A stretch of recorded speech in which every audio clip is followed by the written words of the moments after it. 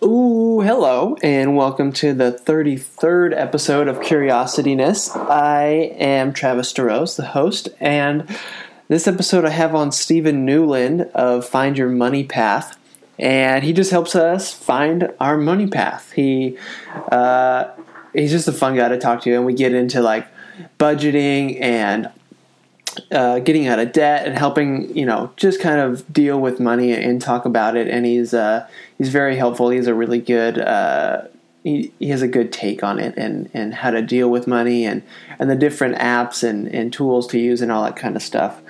So without further ado, here is Stephen of Find Your Money Path. And we are going. What's up, Stephen? How's it going? It's going. I'm enjoying this day. It's a good day. Where are you at right now? I'm in Atlanta, Georgia. Okay. That's where you're based out of? Yep. Originally from Ohio, though. I grew up in Cincinnati, so I'm an Ohio transplant. Oh, I see. Okay. Well, so what brought you to Atlanta? The main reason was I graduated, I went to the University of Cincinnati, and when I graduated from there, I graduated back in 2010, and graduated from there, and I moved down here to work for Delta Airlines in finance. Right. So. Okay. Yeah, we're gonna get into that. I want to hear about that because that's cool. Yeah. So it wasn't the Coca-Cola factory that brought you there, huh? It was not Coca-Cola. And it's funny, I if anyone's from Atlanta listening to this, you're probably going to not like me after saying this, but I think when I grew up, I was more of a Pepsi person, more of like a Mountain Dew, Dr. Pepper, Okay, I see. So, sorry, Atlanta. Is there like a lot of Coke patriotism in Atlanta? Do you feel that? Oh, gosh, like you wouldn't believe. Nothing. Yeah, if you ask for a Pepsi down here, it's like no, it's like it's like a sin. Like you can't do that. You can't ask for Pepsi. Interesting. Yeah, that's cool. I like that. I've been to when I was younger. My sister started like collecting I Love Lucy stuff, and so I was like, well, dang, I want to get in on the collecting game too. So I just chose Coke.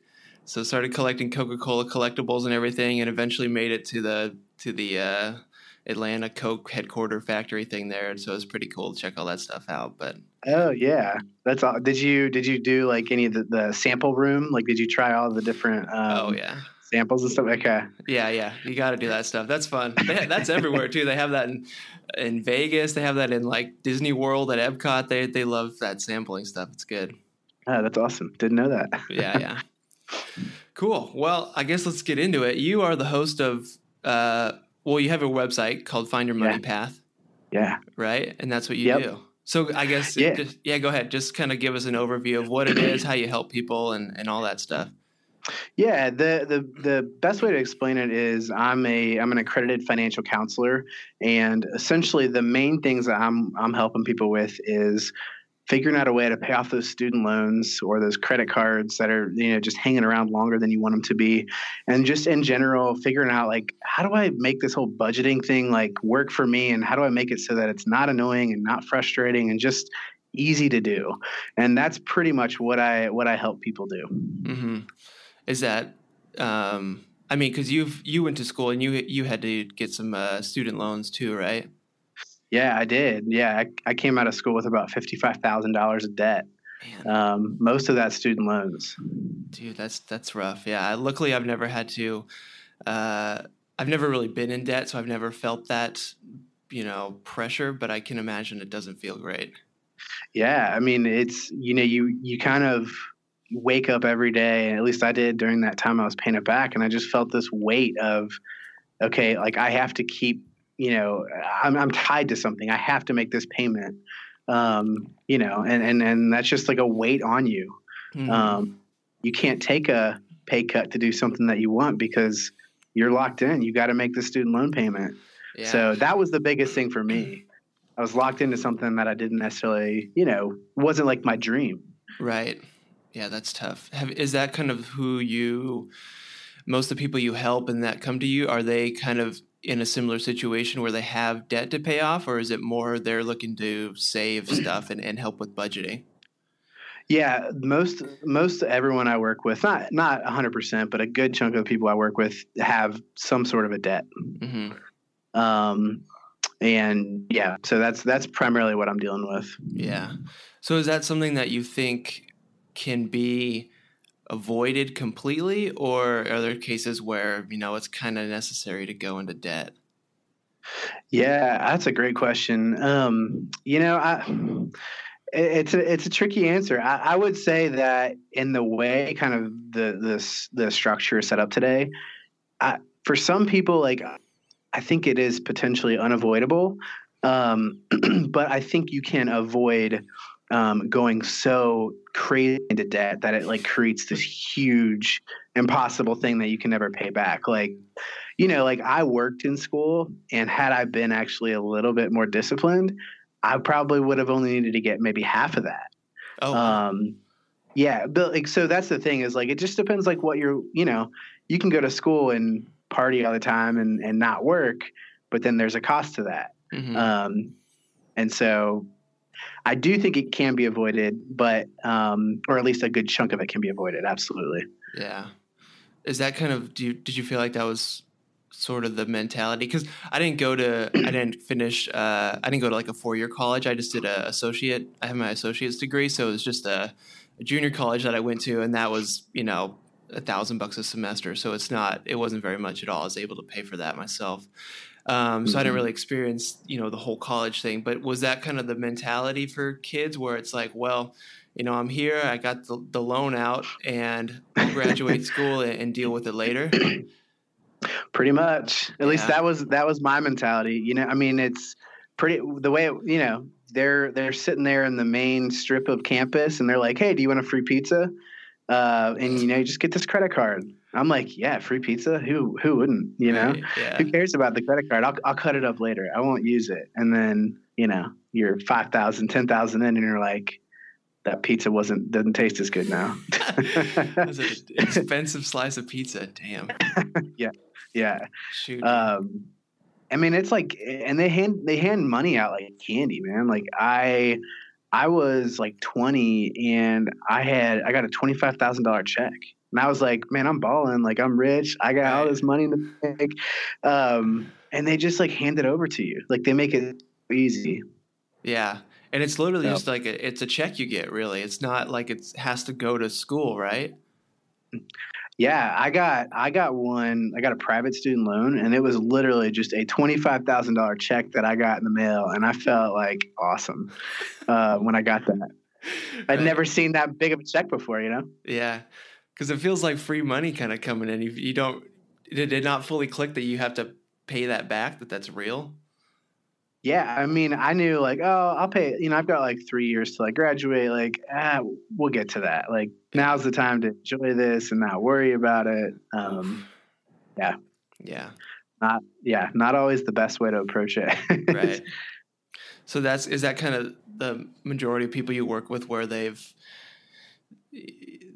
have unfortunately kind of experienced the bad side of, they haven't been good with money and budgeted well or thought about it well, so they're kind of in a bit of a hole now and dug themselves down a little bit, and then that's why they've come to you. Do you really get people who are like in a good situation and they just come to you right off the bat often?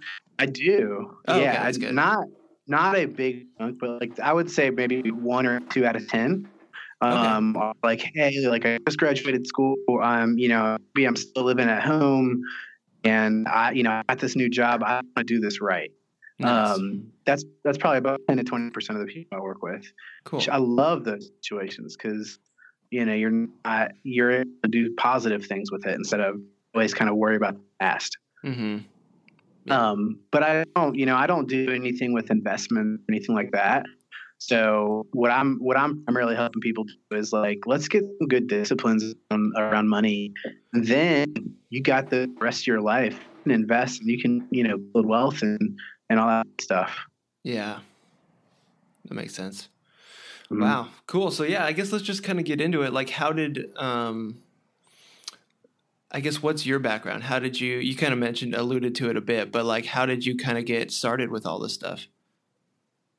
Yeah, I mean, it came from my own personal experience. Like I was talking about how I came out of school, my parents got divorced when I was in college, and that kind of took the financial footing of our family and just kind of, it kind of all went away from there. And so I was stuck with having to get all these loans out for everything. Mm-hmm.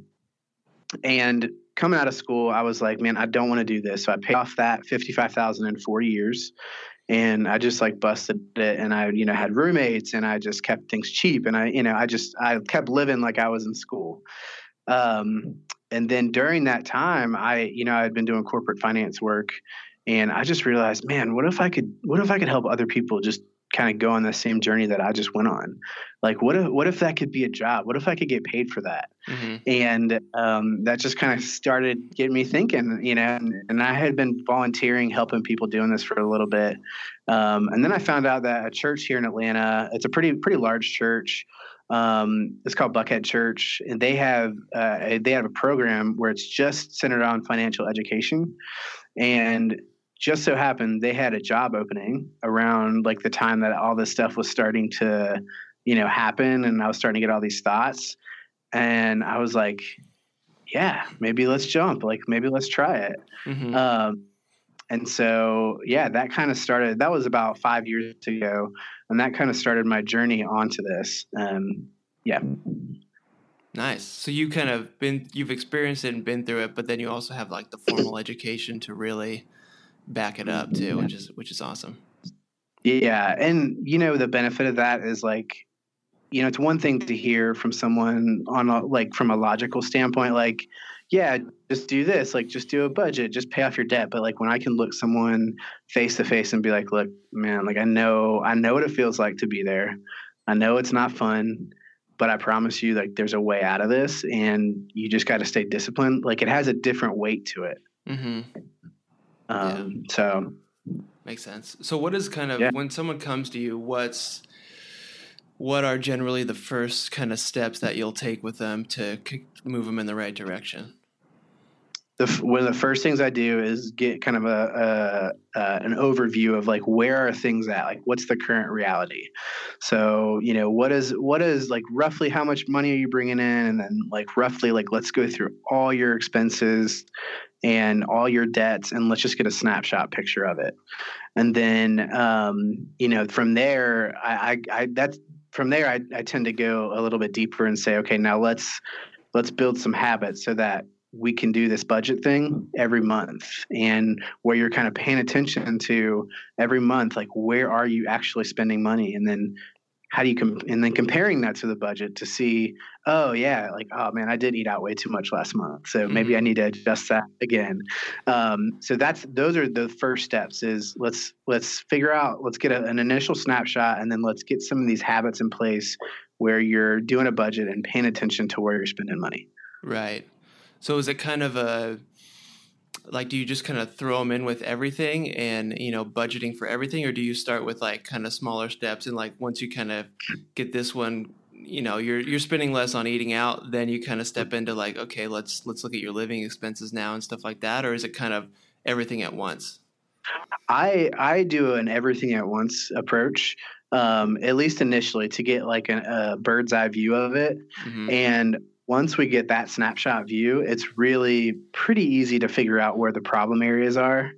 And a lot of times one of my favorite things to do is just kind of like subtly ask a couple questions, and then like have my client be like come to the realization on their own. Like I'll guide them there, but it's very subtle. And because when the client realizes it on their own, it's like they're the smart person in the room. They're like, oh yeah, I came up with this idea.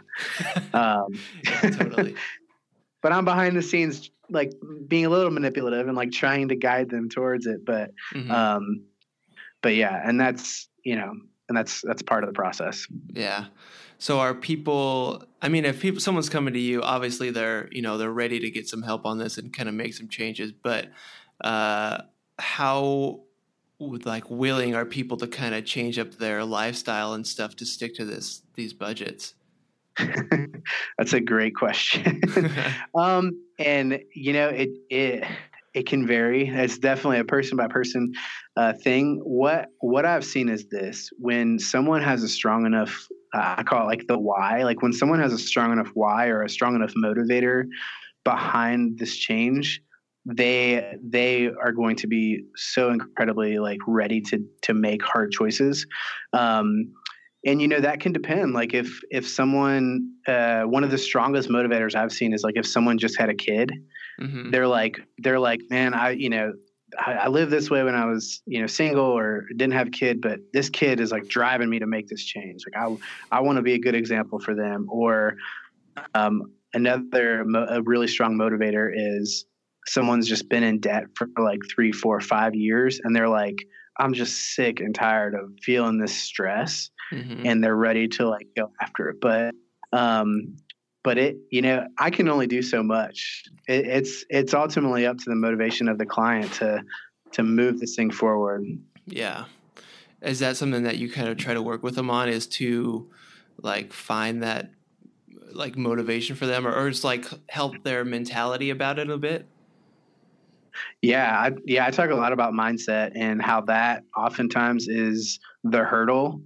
Whereas like we always want like, well, just tell me how to do the perfect budget, or like what's the best app to use. But in reality, I think the answers are honestly like in our own minds. And I know that kind of sounds like fluffy, but with a lot of things in life, like if we're in our own way, it doesn't matter what app is out there. It's not gonna, you're just because an app's there doesn't mean you're gonna check it. It's up to you to check that app and to like, be intentional with that. Mm-hmm. And so, one of the best ways to do this is I just tell people like, why are you doing this? Like, what do you want to do with money? Like, what would a good question I ask is like, if someone has debt, so like, let's say someone's paying $500 a month in debt. I'll ask them, I'll be like, well, if you could get $500 right now back a month and you didn't have to pay that out, like, what would you spend that on? And that usually kind of gets at where they, what their priorities are with money, Mm-hmm. which can be a motivator. Yes. Yeah, I can imagine where you can, instead of just paying off this money to debt, you can actually put it towards something that's fun and exciting and important to you. Exactly. Yeah, totally. Yeah. And like the other thing I always like to talk about with money is we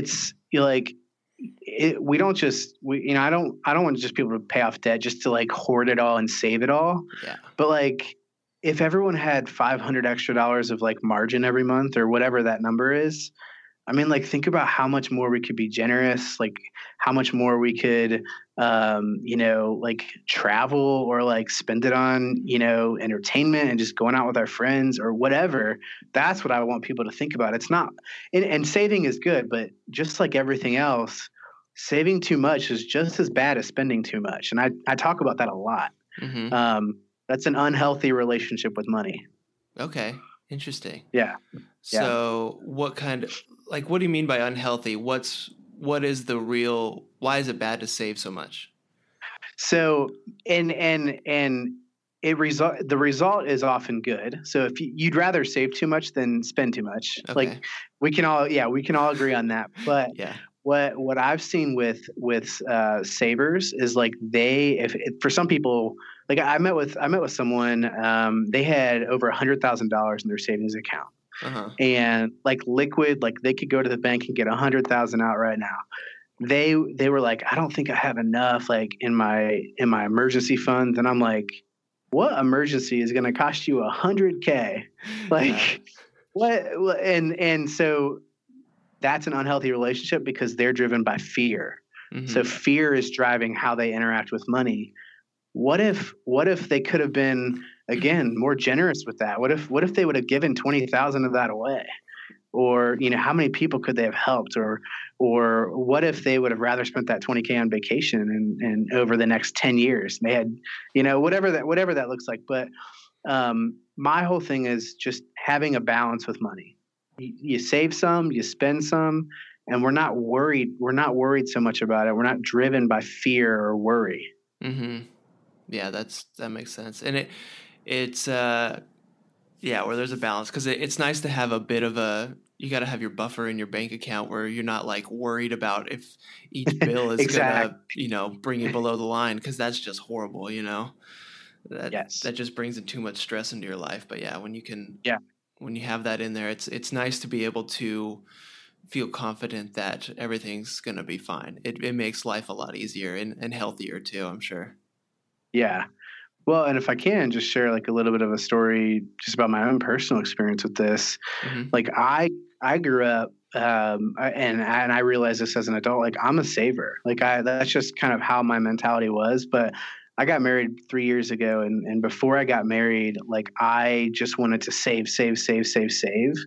And I realized like, oh man, like when I got married, my wife's a spender, and not like crazy or anything, but like, that's just kind of naturally what she, how she bends. Mm-hmm. But what I realized was I would say no to like friends and like going out and like doing things that I wanted to do because I had a fear of money, a fear of not having enough. And so once I realized that and kind of processed through that, I was like, no, there's like a better way to interact with money. Like there, and you can enjoy it. Mm-hmm. You don't have to just be constantly stressed about it. Yes, totally. So, yeah, I like that. That's very true. Where I don't know. So how do you kind of help people with, they're making this much and then their lifestyle needs to be like a little bit under it, as far as terms of spending and everything like that. But when they are like, do they just keep going up, or when do you start like kind of, I know that you say you don't really help with investing and stuff like that, but when do you start kind of investing, I guess, like when you are making much more than you really need to or want to spend to support your lifestyle, Yeah. Well, and it's interesting because I think the natural bend for a lot of people is like, oh, I get a raise. Like we've already set it in our mind. Like if you said, hey, you're going to get $5,000 raise next year, like within like 10 minutes, I've already like allocated where that 5,000 is going. I'm like, okay, 3,000 for vacation, like 2,000 in savings. All right, I'm done. Crap. Totally. Okay. Yeah. And so I do see that a lot where you get a raise and then the lifestyle just kind of goes right along up with it. But to me, and everyone will have a opinion on this. And again, I'm not like licensed in financial investments products or anything like that.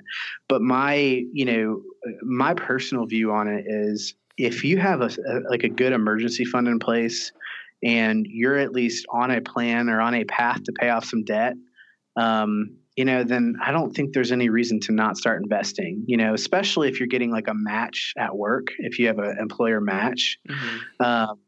And I do tend to fall in the camp that like, hey, if you're not getting that employer match and you have some debt, like it's probably wise to just pay off the debt first because, the debt's just a hurdle in the way of being able to invest more in the future. Yeah. So if we can just clear that hurdle out first, we're only focused on one thing at a time, paying off debt. And then if we knock that out, then all of a sudden we have all this extra money and we can start investing. Mm-hmm. Yeah, no, that makes sense. Get rid of the debt first, and then we'll do other stuff. So, is that? Yeah. I don't know. At least for me personally, that's something that I don't want to fall into. Is where my lifestyle just continues to rise up with the amount of money that I make, because it just feels like then I'll have more stuff to take care of and more things to worry about. Where I feel pretty happy where I'm at. Like I have some other things I'd like to indulge in, like more travel and things like that, but I don't want to get sucked into that trap where I just am spending because I'm making. Is that kind of, do you help people with that, or what are your thoughts on that? Yeah, I mean, I would say the fact that if you're already thinking about that, you're well on the way to achieve that. What I've seen happen is that it's people who aren't, if we're not thinking about our finances or not thinking about what we want to do with money, when the raise happens or when that extra income or that extra client or whatever happens, then we tend to spend it in our mind right then. But if ahead of time you've sat down and said, no, these are like my priorities, these are what I want to do with money, and then when I get it, I'm just going to fund these priorities. If you do that ahead of time, you've already planned for that raise, and then when it comes, you just put that raise towards your goals already. Yeah.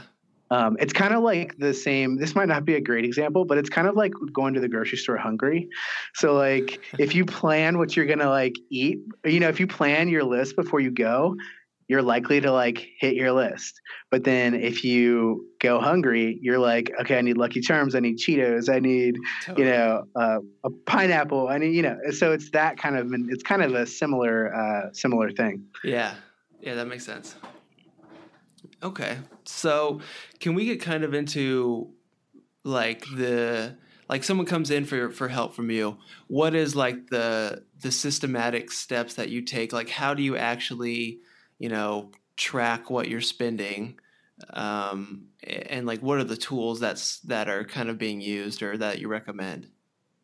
Yeah, one of the first steps that I have people do is and there's kind of two approaches that I take, and sometimes I kind of feel it out, which is the right one.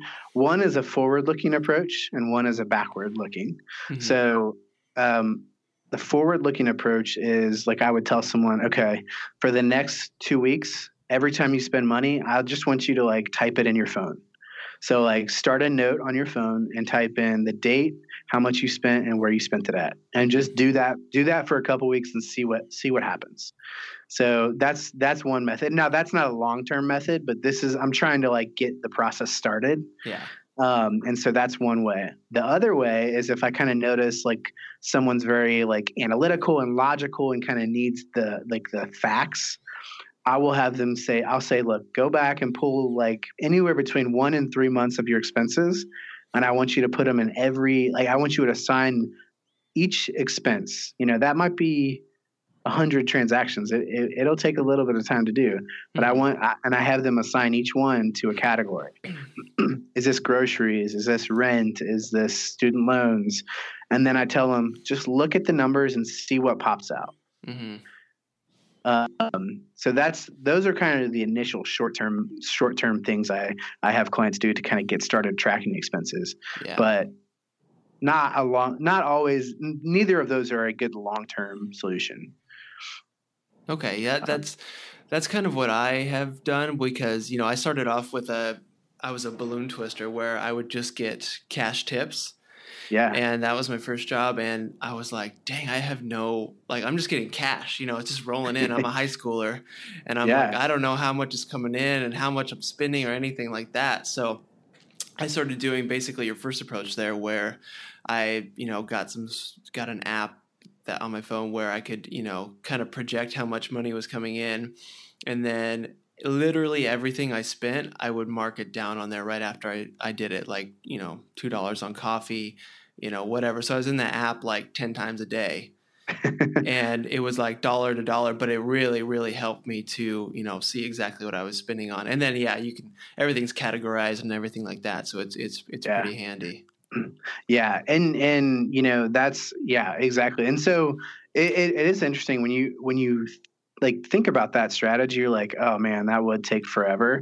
But I'm curious, like when you got into the habit of it, it was probably just natural after a while, right? Dude, yeah. It's crazy. Like I started doing that probably 6 years ago. I still do it. It's just like a total habit. I keep track of everything. So yeah, you say that's not like a good short-term thing. So I'm curious what do you think my next step should be?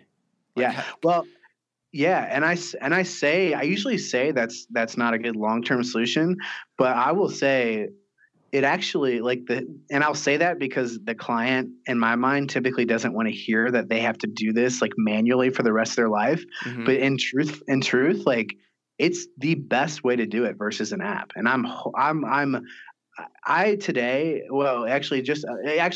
today, in my personal finances, we do everything manually. Mm-hmm.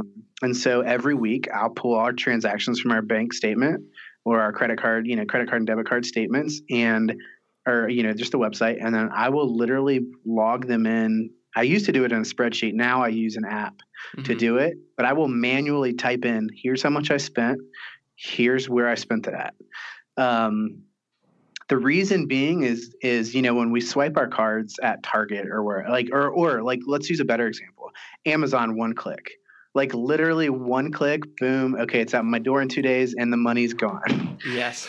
it doesn't even feel like we're spending money. It's just Yeah. like, what just happened? I don't know, but like pistachios are at my front door. Like that's awesome. I did order pistachios on Amazon. And so paying attention to it and doing it manually actually makes us feel the pain of spending money. So like, Interesting. yeah, so it's a psychological thing. Whereas if you're just on Mint and then like it automatically updates for you, you're not feeling the pain point of I went to like Chick-fil-A 7 times last week. You're just seeing the numbers, but that's a lot different than having to type out Chick-fil-A 7 times and $8 7 times, Yeah. you know?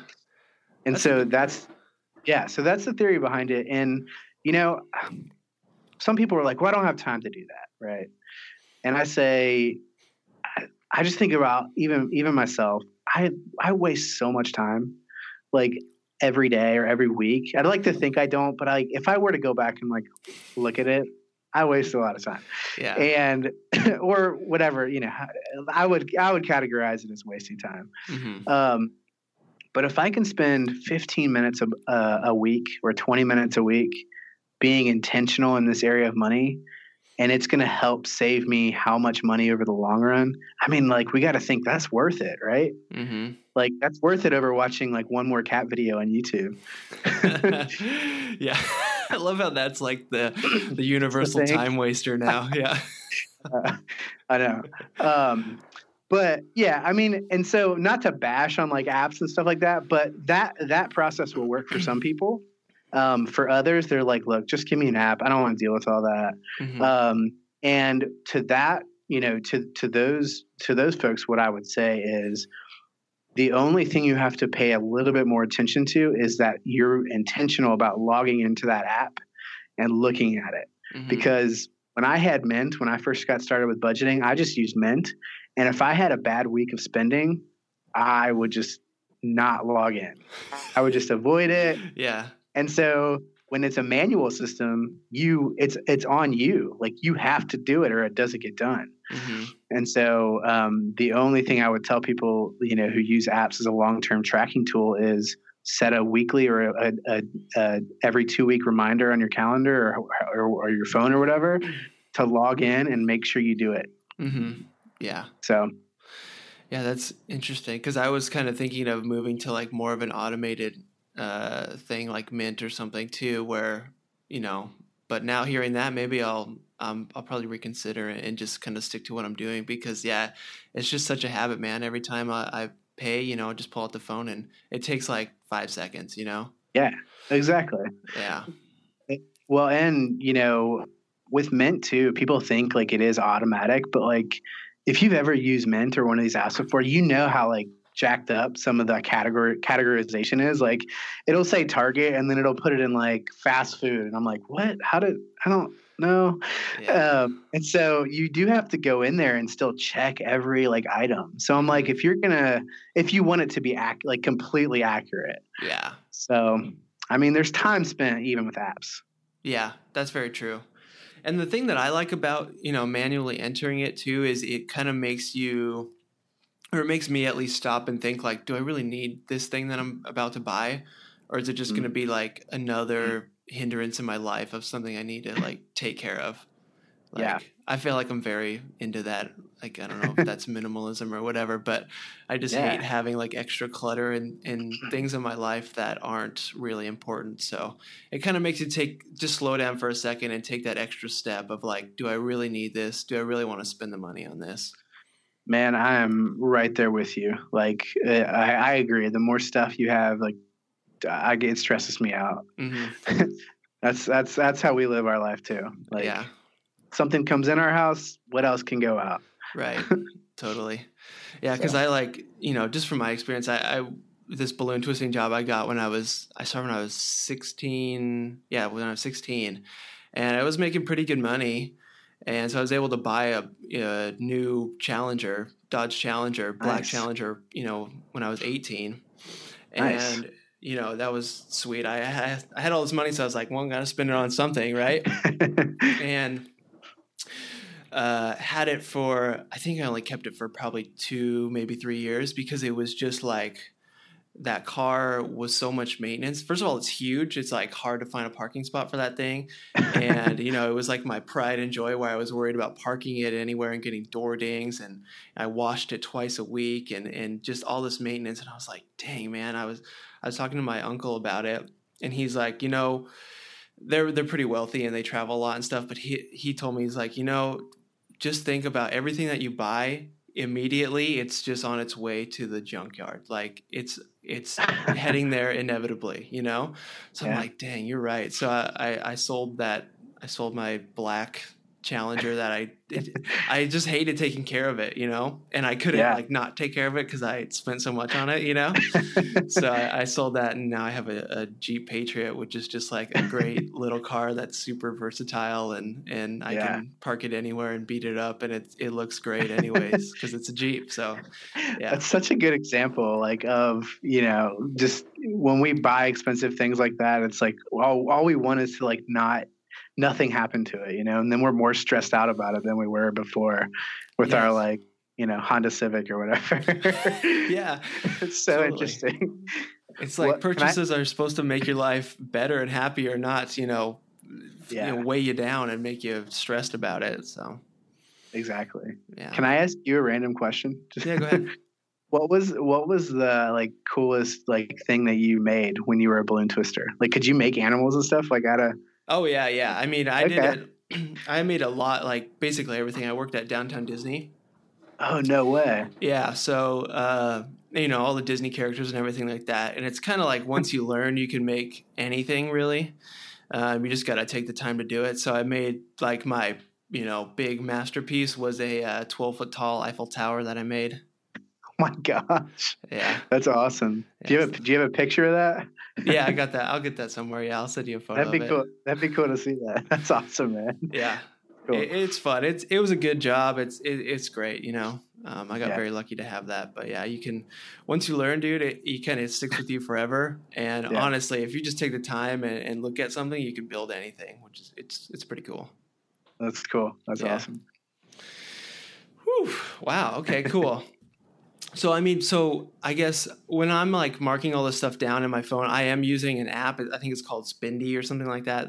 There's a bunch of them, but it does, you know, it's an app. You have to manually put it in, but then you put it into a category and then everything's kind of calculated for you. And it's easy to see like a big, you know, report over the month or whatever.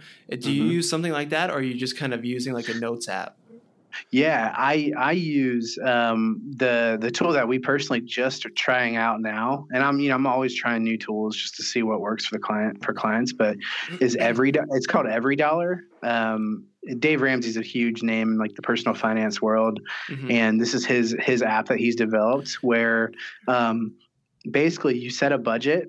And then you can manually enter transactions into it, and it'll show you like how much is left in that budget. So I don't know if does Spendy have I haven't used Spendy, but does it have a budget feature, or does it just kind of keep up with where you've spent the money? It does have that feature, I think. Yeah, I think that's like a paid feature. I just use the free one because I just need like basic stuff. Yeah. I just kind of look at everything together. Gotcha. And then I'll go back in the end of the month and be like, damn, I spent a lot on eating out, you know? Yeah. That's the cool thing. So EveryDollar is there's a paid and a free version. The free version, you can do an app and tracking. The tracking is manual. The paid version, the tracking links up with your bank account. And then what it does is it gives you a bank of transactions. And this is the paid version that I'm talking about. You have to go in and drop each transaction into a category. So like you're still spending the money on the app, if that makes sense. It's pretty cool. Yeah, it's a pretty cool feature. Interesting. We do the free version right now where you just like type it in and then put it into the transaction. But so it's basically like if you had Mint, but then nothing was calculated until you went in and like allocated it to the right thing. It's pretty cool. That's a good. Yeah. So do you think just doing that is kind of like a nice, it forces, it's almost like a best of both worlds situation there, huh? Where you kind of have to go in and deal with face the wrath of what you've done to yourself. That's exactly. He's trying to set it up so that people have to pay attention to every single expense, every single dollar that I've spent money on. That app is going to make you look at it. Uh-huh. So, but and that's hard to do. Some of us don't want to look at that. It can be challenging. Yeah. So, whew. Wow. Okay, cool. Yeah. So that was called Every Dollar. I like that. I'm gonna check it out. So do you, I guess when you're helping people, would you help them more focus on like, I guess it sounds like you're more help people on budgeting and sort of saving money and stuff like that rather than, I mean, like what's the balance between like, well, I could just, change this and save more and, not go out as much and do this, or I could just try to make more money. You know what I mean? Yeah. It is a tricky balance. It depends a lot on income level. So, if you live in a place where like your rent is typically like 40% or higher of your income, it's going to put pressure on a lot of other areas of your budget. Mm-hmm. And so you may not be able to cut a whole lot, and it might be an income thing. But if a lot of your spending is like these little expenses here, like $10 here, $20 there, then that's usually a good sign that you can probably cut a good amount out of it. Mm-hmm. But if like the big items like car payment or rent are big, then that's usually a sign that maybe you need to see if you can get some more income. Okay. Or get out of that how much you're paying in rent or get a roommate or whatever. But right. But yeah. That makes sense. That does make a lot of sense. Yeah. That was an obvious answer, but I like that you said that. Well, well, let me add a little component on that, because I get this question a lot of like, how much should I spend on rent or like housing or whatever? And a good rule of thumb, and again, everyone will have an opinion on it, is between 25 to 30% of your gross income. So before taxes and all that stuff. Mm-hmm. That's kind of a general rule of thumb. But, some people like, if you live in LA or New York or Atlanta, even, it's like, the places that can fit, 25 to 30% of, a normal salary in those areas are getting smaller and smaller and smaller. Like it's harder and harder to do that. So, mm-hmm. But I always like to give that, because I get that question all the time of like, how much should I spend on rent? And it's a general guideline. Yeah. Yeah. Like that I'm in LA. So yeah, it's pretty tough to find places here, but yeah, it's kind of, you got to figure out what your like lifestyle is, I guess, like where you're willing to live. You know what I mean? Because it's tough to just be like, well, I want to find, the cheapest place, but then it's like, well, I'm going to be pretty unhappy living in this place, in this neighborhood, Well, and it's all a balance, right? Like, so some people are like, yeah, I'd rather spend more money on going out to eat and like going out on fancy vacations, and I don't really care where I live. And it's like, hey, that's just a priority thing. Like that's how, but then some people are like, no, I want to live in, Hollywood, or, I want to live in like Manhattan Beach or whatever. I have an uncle who lives in Manhattan Beach. And so like, I want to live, in the prime places or Santa Monica. And then, you might just not be able to go out to eat as much. So, right.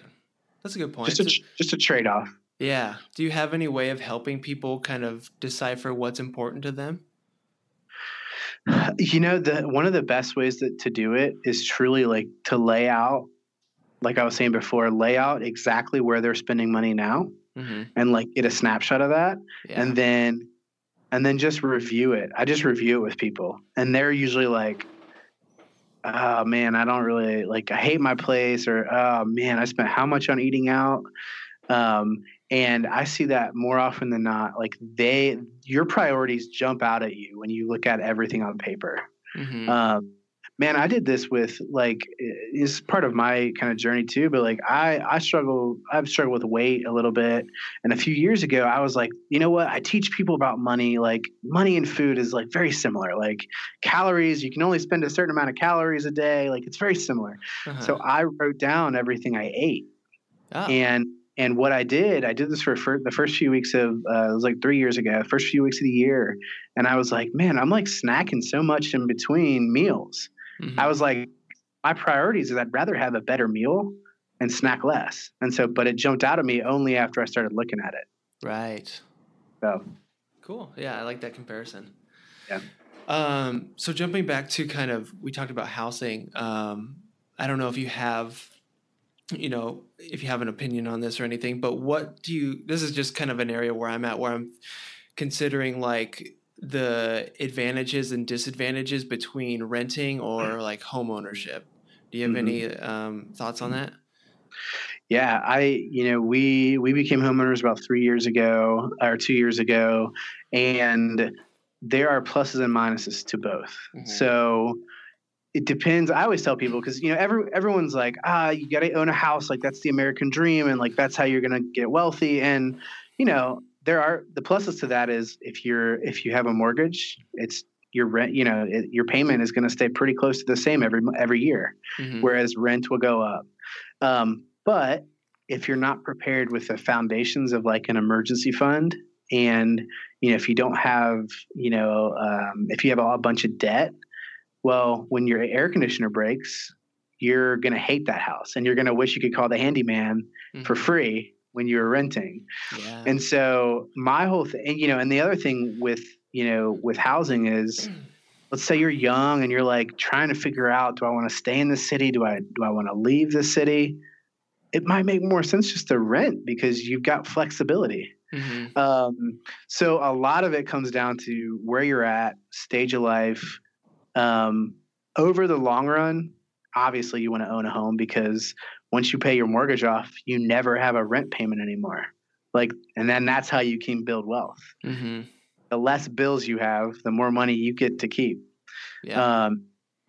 But the big thing I always tell everyone who's in that stage is, do you have a good solid emergency fund? And what that means is between 3 to 6 months of expenses, like set aside, because I can tell you from owning a home for 2 years, we've already had had a washing machine go out. We've had a hot water heater go out. My car got totaled the day we moved into our home. Oh, geez. So have an emergency fund, because if you don't, that house is going to suck, and it's going to be a stress on you more than it would be if you were just renting for another year. So yikes. So is the would that emergency fund sort of need to be higher than you might initially expect if you are just renting, because you're not used to fixing or buying a new washer or anything like that? Yeah, I mean, I think a good 3 to 6 months of expenses is generally like a good, reasonable number. And typically what will be the case is when you go to get a mortgage, oftentimes, depending on how much of a house you get or a condo you get, a lot of times the mortgage will actually be cheaper than what you were paying before in rent.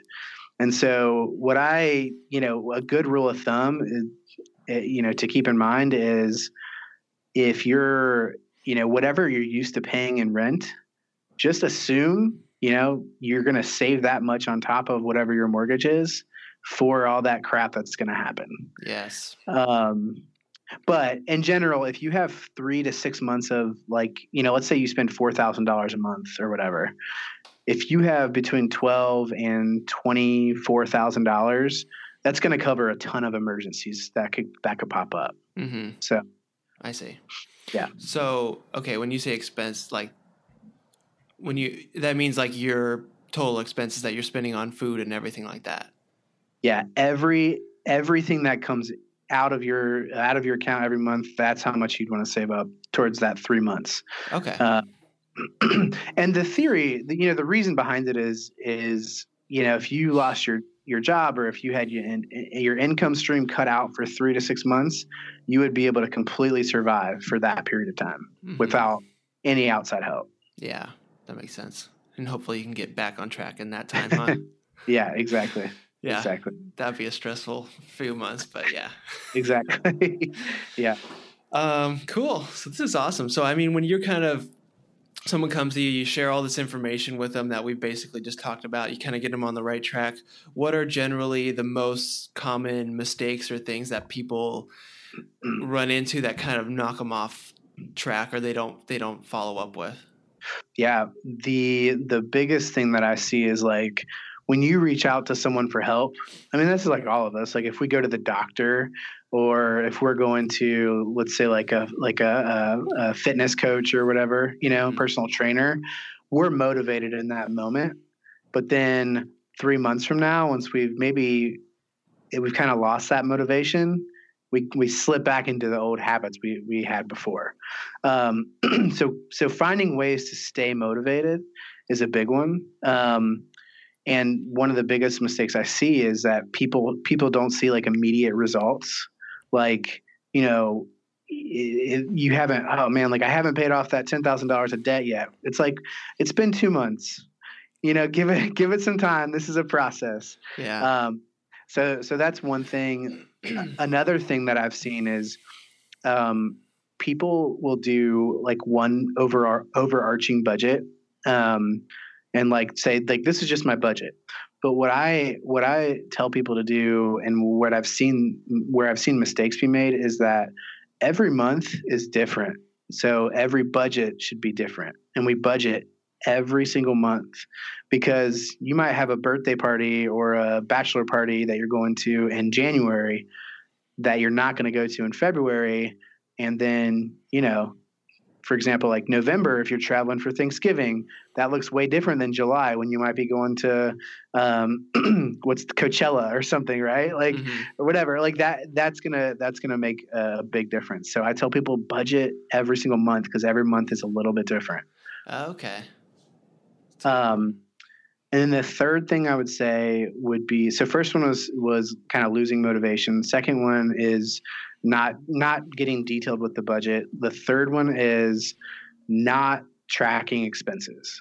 So, the budget is our plan, but if we're not looking at reality compared to that plan, the plan is irrelevant.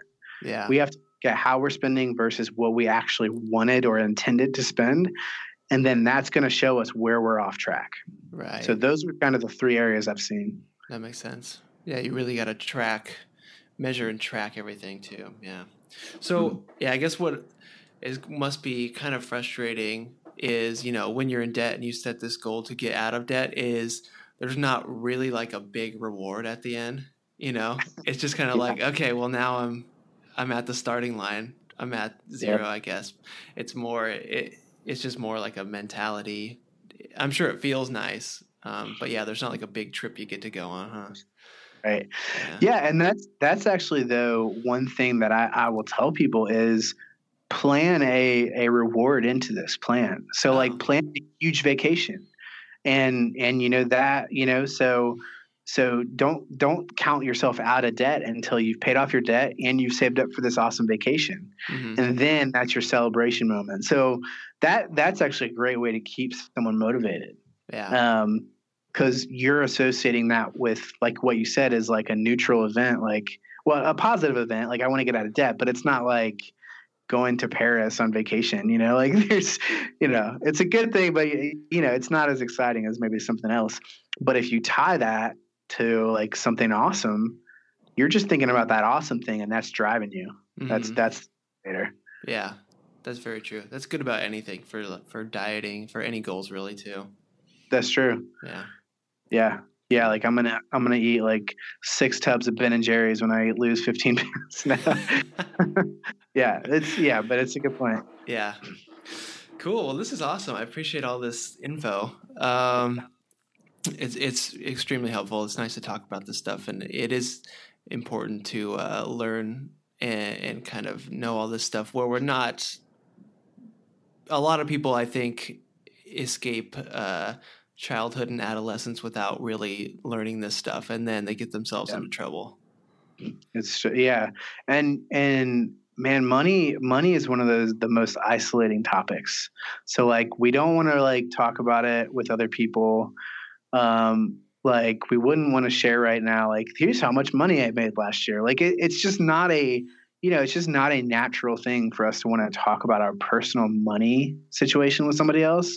So, but man, so many people out there are in the same boat and are struggling and like have debt. So I love that we're talking about this openly and having a conversation, because I think this breaks that mold of this being like a taboo topic that like no one wants to talk about. Mm-hmm. Totally. So, I mean, just from talking to you, it sounds like travel is kind of a more important thing in your life that you guys value. Is that true, you think? Yeah, for sure. Like we try to plan a vacation every year, like a trip somewhere every year. Nice. Yeah. How long are your trips generally? They're usually like about a week or so. Cool. Yeah, we've got 2 dogs, so we're like, we don't want to leave them. We don't want to be away for too long. Yeah, it's tough with the dogs. Yeah. So, But, and then after college, you worked for, what airline did you work for? Delta? Delta, yeah. And then did you get flight benefits with that? Yeah, that was like, I had no idea that was a thing until I got an internship with them in college, and also worked for them right out of school, and like literally could fly for free anywhere. Dude. Which was like insane. Like I did not grow up traveling. I went on like 2 vacations my whole childhood. So when that happened, I was like, I'm sorry. Can you say that again? I get what? Flights? Okay. Like that was crazy. Like it was crazy. Yeah. That's cool. It's almost like a way to combine, because people will take like a year off of school or work, whatever, after high school or college. But this is kind of a way to combine those two. You can get into like a job and then also travel a bunch. Yeah, I mean, it was awesome. Like you could, some of the things we would do, man. We would like work Fridays. You know, we'd be at the office, which is right by the airport. We'd catch the free like shuttle over to the airport, the employee shuttle, and then it'd be 5 o'clock. We'd be at the airport with a backpack, and we're like, we want to go here, but if we don't get on the flight, then we'll just go to Boston instead, or we'll go to Milan, or we'll go to like Madrid instead if we don't get on that flight. Like It was crazy, man. Like it was like a dream come true. That's awesome. Yeah, and all your coworkers are in the same boat, so you could plan something and have all these people to go with. That's exactly it. So like there were 8 of us who interned. I think about 8 of us each time we interned at Delta while we were actually in college. So we would like take 6 months off school. We would come down to Atlanta from Cincinnati and work, and then go back to school for 6 months. But we were like all 8 together, and man, we were gone. We didn't know anybody in Atlanta. Like we traveled every weekend. We just hopped on a plane somewhere and just went. Oh, sweet. It's just crazy. Yeah, that's fun. Is that pretty competitive? Is that hard to get into? Yeah, I mean, I honestly don't know. We had a relationship with our school so it was just an opportunity that like came up on the website, like when you look to see like what internships were available. Mm-hmm. But I'd imagine it's I would imagine it's somewhat competitive, but if there's not like an existing relationship there, but yeah. That's cool, man. And I imagine as the word gets out too, it'll get more and more competitive. But that's true. Is that something do you know if most airlines do that, or is that specific to Delta? Yeah, I've got friends at other airlines, and from what I understand, the Delta has like the most lenient policy in the industry. So like I said free. Basically, you would pay $50 a year to get access to flights, right? I know it's That's like free, what, yeah, yeah, but and then you could fly domestically, like anywhere in the United States, and like anywhere in the United States completely for free. But then if I went to like Europe or something, like you'd have to pay tax, like some sort of a tax, like an airport tax that they had. But I mean, we're talking like anywhere from $30 to $150. So I mean, free, like pretty much free. Right. And the crazy thing, man, is like we were in college, and you only get on a flight if there's extra seats that aren't paid. Right. Like, and so, but like we would get first class seats to Europe like all the time. And we're like 21 years old. Yeah. Like sitting up and like with all these business people, and we're like, I'll have another champagne, please. And you're like, where am I right now? Oh, dude. Ridiculous. Yeah, it was crazy, man. It was like, it was crazy. That's awesome. Yeah. Cool. But the other airlines, I think they charge. You have to pay like per flight. Mm-hmm. From what I understand. So Delta, if you're going to get into the flight or aviation industry and you want flights, go to Delta, because that's probably going to be the best bet. Sweet, dude. Right on. Yeah. Man, well, it's fun talking to you, Steven. I appreciate all the info you're sharing, and I'm sure everyone listening appreciates it. So, like, if they want some more help from you, where can they find you? Yeah, best place is findyourmoneypath.com. And I've got a blog over there. And, whenever you're not listening to this podcast, if you want to listen to another podcast and add that into the rotation, I just do usually like 10-minute or less kind of tips on money. Mm-hmm. And it's just called Find Your Money Path. And that's on all the big places. So Sweet. Right on. Yeah. Any social media or anything? Yeah, it's at Find Your Money Path on Instagram and Facebook.com/FindYourMoneyPath. Okay, perfect. So, I'll throw links to all that stuff in the description for people to get easy. But yeah, that was great. Thanks for the conversation. Thanks for being on, man. Appreciate all the info and sharing everything. Yeah, this was awesome. I appreciate you having me. I love this format. Yeah, cool, man. Well, have a good one, Steven. Appreciate it. All right. Yeah, take care. Hey guys, Travis is here again. So the podcast is over. It's done. So you can just leave right now. So don't worry about it.